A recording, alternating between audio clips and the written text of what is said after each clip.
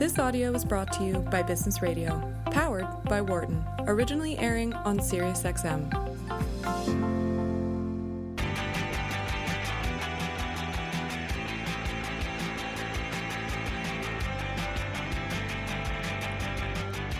Welcome back to Dollars and Change on Business Radio, powered by the Wharton School. I'm Nick Ashburn. And I'm Catherine Klein. And we're here on SiriusXM 132.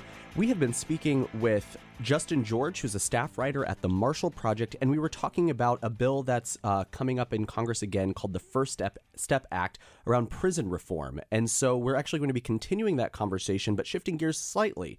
Our next guest is Brian Hamilton, the founder of Inmates to Entrepreneurs, an organization whose mission is to assist people with criminal backgrounds in starting their own business and providing them resources and mentorship. Brian, welcome to the show. Yeah, hey guys, how you doing today? Good. How are you? Doing great. Great. So, Brian, you have quite an interesting background, something here at Wharton that I think most people would recognize. You've been a successful entrepreneur with a financial technology company. First, tell us a little bit about that.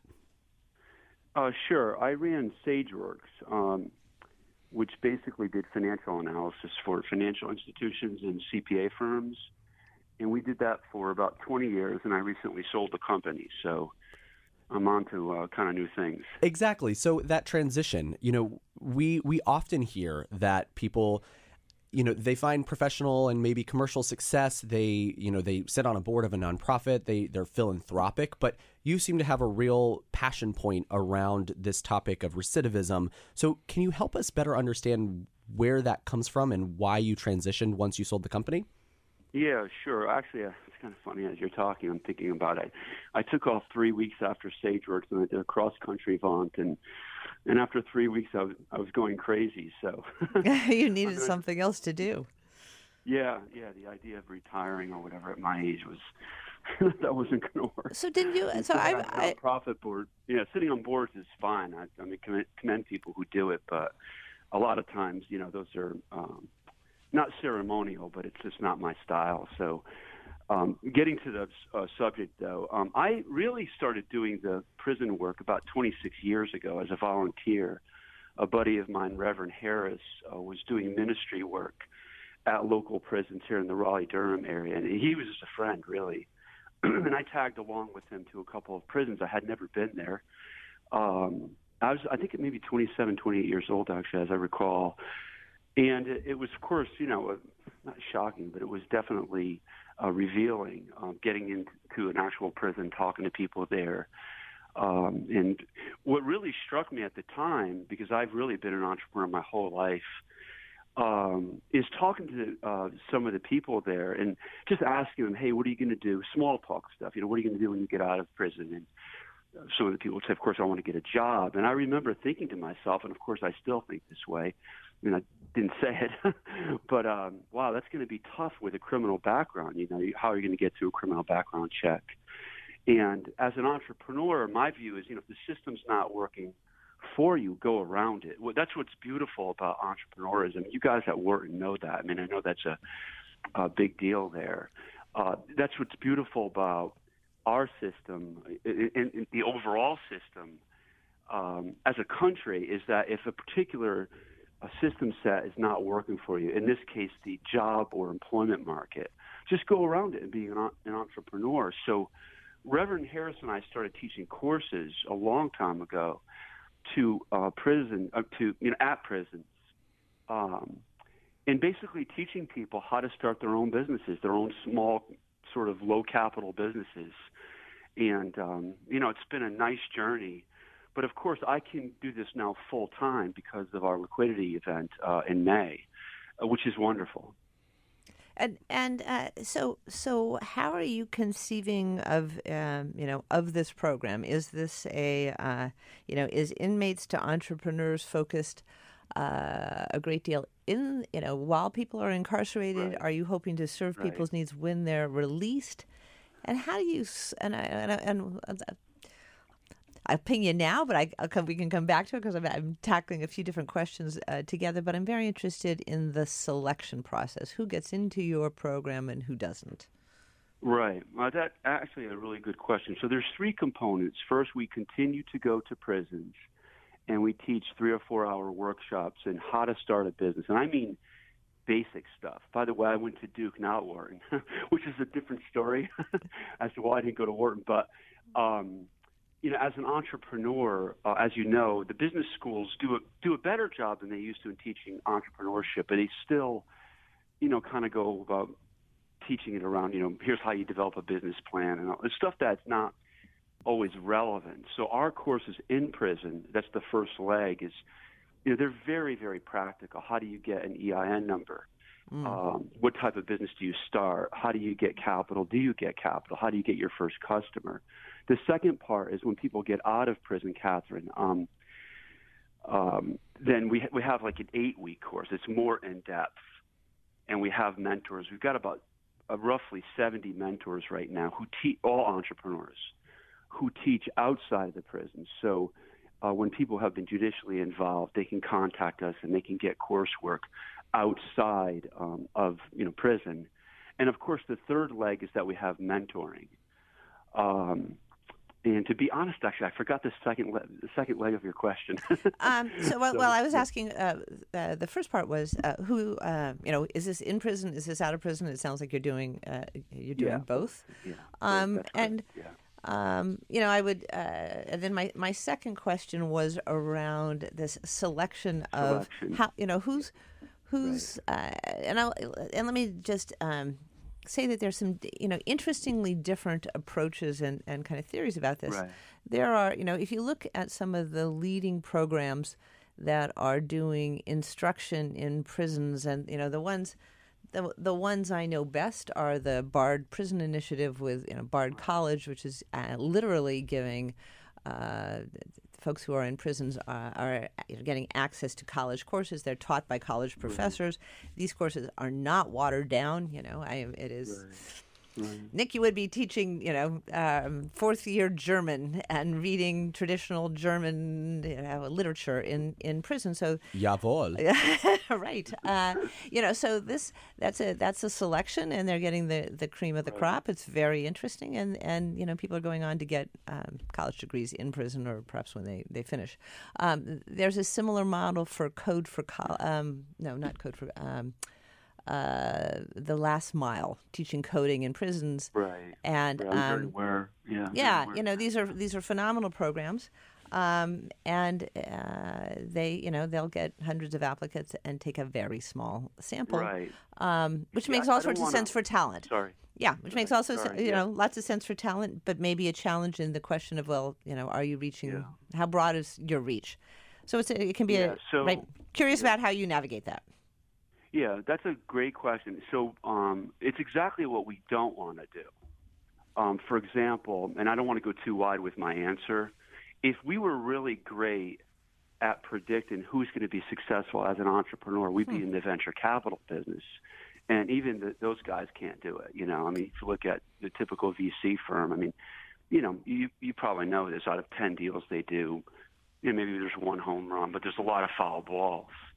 So we don't want to put ourselves in that position at all. I think that screening process is probably appropriate for education programs that are solely based on, classwork and skill sets that are sort of technical, probably, I would think, or probably suitable for college too, I guess. Maybe not. But we definitely don't want to do that as entrepreneurs because we can't predict who's going to be successful. So it's really an interesting question because we have to live with the fact that our failure rate's going to be high. Sure. So, for example, getting to some numbers, of 100 people who take a course with us, our graduation rate will probably be about 40%. And then of those folks, about half will start businesses. But we're self-funded, so, we don't have to. And, my heart really goes out to anybody working in any of these systems, by the way. I don't want to act like we're better. We definitely I don't want to even remotely portray that.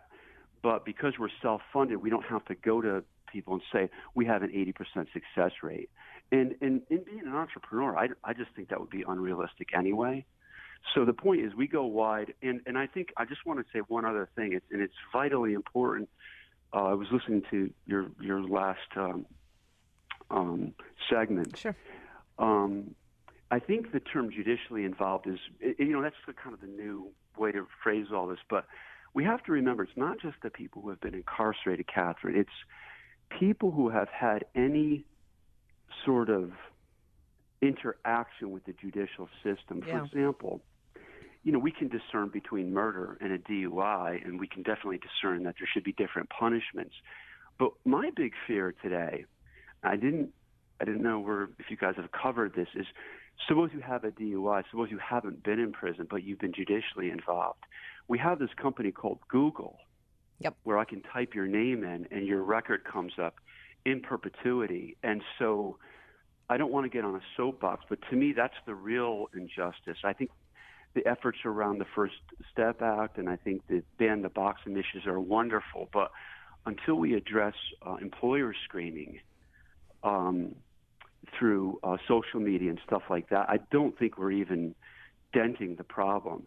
But anyway, in short answer to your question, because of all these factors, we want to keep the net real wide. You're listening to Dollars and Change on Business Radio powered by the Wharton School, and we're talking to Brian Hamilton, the founder of Inmates to Entrepreneurs. And Brian, I'm okay with your soapbox, at least discussing it, because I think it is a really interesting topic. But, you have decided, as Catherine mentioned, several other types of programs that focus on the prison population. You've decided to focus on entrepreneurism and really focusing entrepreneurism. What am I talking about? Entrepreneurship and, people who are interested in starting a business. So as you also mentioned, and what we also teach our students, like, not everyone can be or necessarily should be an entrepreneur, but yet I would say there are lots of things to learn from trying to start your own business or going through some sort of entrepreneurship curriculum. What are things that you would tell our listeners that, hey, even if you fail, these are the types of things you're going to learn? Yeah. Well, first, your point is really well taken and very true. Again, let me go to the answer and then I'll give you some backdrop on it. But they learn skills on, well, first of all, let's take the lens from being an employee and being an employer. That's a big takeaway, right? What do employers go through? What all the stresses, the risks, the necessary steps to start a business. So even if you're just going to be a better employee as a result of taking our course, I'd say that's really important. The basics of business.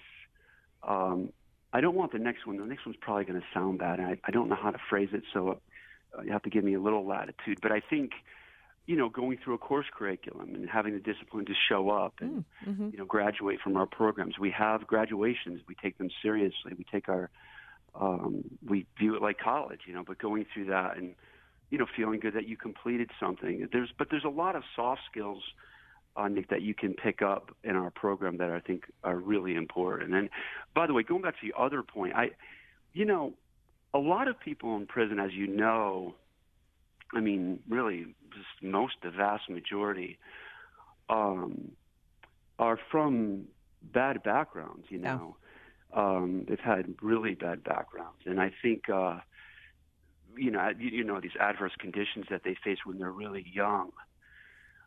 And I've been doing this as a volunteer for 26 years, but every day I learn something.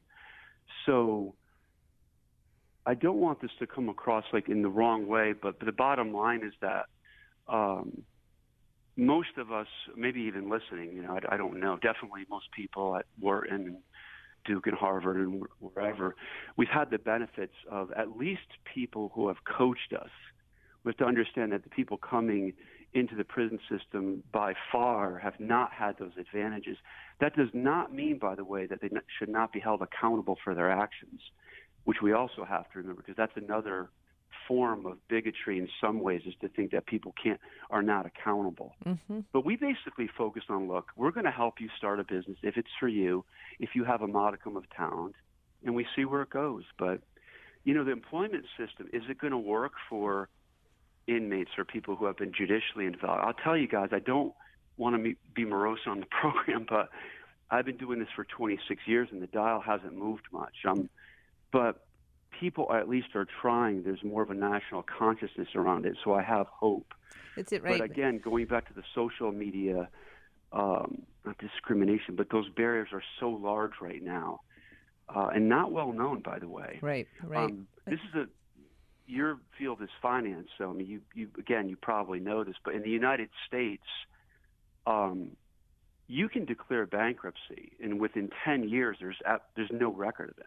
It's not in your credit report. You get a chance to start again.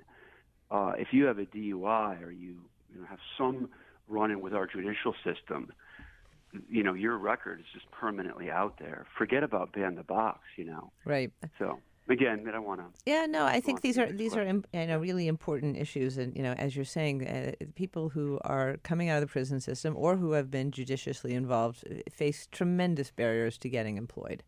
The screening systems that are going to ask are, have you ever been arrested? Not convicted, just arrested. Right. Are going to or counselor, if you don't mind, in the HR departments, let's run a Google search. Yeah. We can say that's not legal, but that's basically what all companies do. That's the first thing they do. Sure. And now, they don't even look at the applications. Right. So anyway, one stone at a time. That's the way you have to look at all this. Brian, I'm really interested if you could, let me stick with a few. I have so many different questions for you, but let me go to the question on the entrepreneurs who are coming through your program. You've just described the fundamentals, but I'm also wondering, with your background and your resources, are you investing in these companies? Are you giving people seed capital? Are you putting your money where your mouth is, I suppose? No, we're not. Well, I mean, I don't know. We're definitely spending a lot of money to teach as many people as we can. Mm-hmm. But every entrepreneur that I'm aware of who's a mentor for us has started with a very low amount of capital, less than $5,000, most often less than $1,000. So we are big believers in low capital businesses, and that's how you start. We don't want this huge barrier out there that you got to go get funding that doesn't exist. That doesn't easily exist. Yeah, so what kinds of companies have people launch? Lawn services, tree service businesses, window washing, house cleaning, car detailing, kind of a lot of work that people don't like to do. And those businesses can be started with very little capital. And by the way, again, I hope this doesn't come across as a lecture, but I came from a background of scarcity. I mean, I had a mom and dad in the house, and dad was definitely fundamental to my upbringing and coached me and all this other stuff. But I came from scarcity, and we have to realize that. And I'd rather someone start a low capital business, do what I did, and sell it, and then just sort of move up the line. I started with landscaping. I went to Coin Laundromats. I sold. SageWorks was founded from the sale of Coin Laundry proceeds. Wow. So again, which I've reminded some of our investors about, by the way, and employees from time to time. But I guess the point is that we want to keep the barriers as low as possible. So we teach people how to start a painting business with really no capital, and you can do that. Right. And I've done it, and all of our mentors have done it as well. So talk to us about, you have this fascinating background, as you just described, and you described growing up with a background of scarcity, then, business success, selling your business, and you sold it in just the last year. Right. This is a big transition, though you've been working in prisons for a long time as a volunteer. What are you learning about launching a program? This is very early days, for the for your program. What have you learned in the last year? Yeah, well, that's I want to keep applauding you for your questions, but they are really good. That it's interesting. One thing I've learned that the scaling of our enterprise is similar to the scaling of a tech company or any company. There's the same types of issues around people and organization, and it's very similar, actually. That's the one thing I've learned. I thought it would be a little easier, but that's not true. Yeah, what would you say are some of the big differences? I mean, we have people on our show from nonprofit backgrounds, from for-profit backgrounds. We teach our students who are coming from, maybe they're transitioning from education. They were a teacher in a classroom to coming to business school, or they're doing finance and now they want to do social impact. What are some of those differences? Well, I'm trying to reduce this down to the 8 things that just popped in my head. But the first one that comes to mind is sort of, in the nonprofit world, the goals are a little fuzzier. I used to think it was kind of like just sort of throwaway comment by the capitalists of our society, and I'm one of those, about, the goals around profitability and sales and metrics and all that being important. But I will say, I have to say, for people coming into the nonprofit world, I'm struggling with that a little bit. In the for-profit world, your goals are clear, your wins are clearer. In the nonprofit world, they're a little, at least in our business, they're definitely fuzzier. So that's tough. It's hard to get used to that. I mean, I'm still struggling with that. I think you bring up a really good point. I would maybe disagree slightly to say the goals aren't necessarily unclear, at least for me. The wins, like what defines success, sometimes can be more difficult because, is it one person that becomes a great, a successful entrepreneur from your program? Is that what success is? Or is it, there's so many different types of ways you can measure success within your business or not within your program, Inmates to Entrepreneurs. Yeah, and we can probably get into the back end of the interview, but we could talk about, let me just tell you a story, actually. Just a couple of seconds.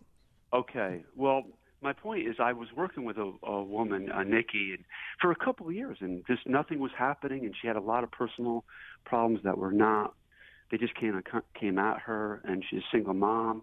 And after 2 years, I really didn't know whether it was going to work for her business, but she 2 years later, we just recently won a contract, and she's building her company. And so I think you're right, Nick. You have to take joy in the success you do get, and it's more like baseball. You know what I mean? Where you're not going to get a hit every time you're at the plate.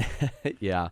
Well, thank you so much, Brian, for joining us. We've been speaking with Brian Hamilton, the founder of Inmates to Entrepreneurs, talking about this program around recidivism and entrepreneurship. This is Dollars and Change on Business Radio, powered by the Wharton School on Sirius XM 132. For more guest interviews, check out our Wharton Business Radio Highlights podcast on iTunes and Google Play.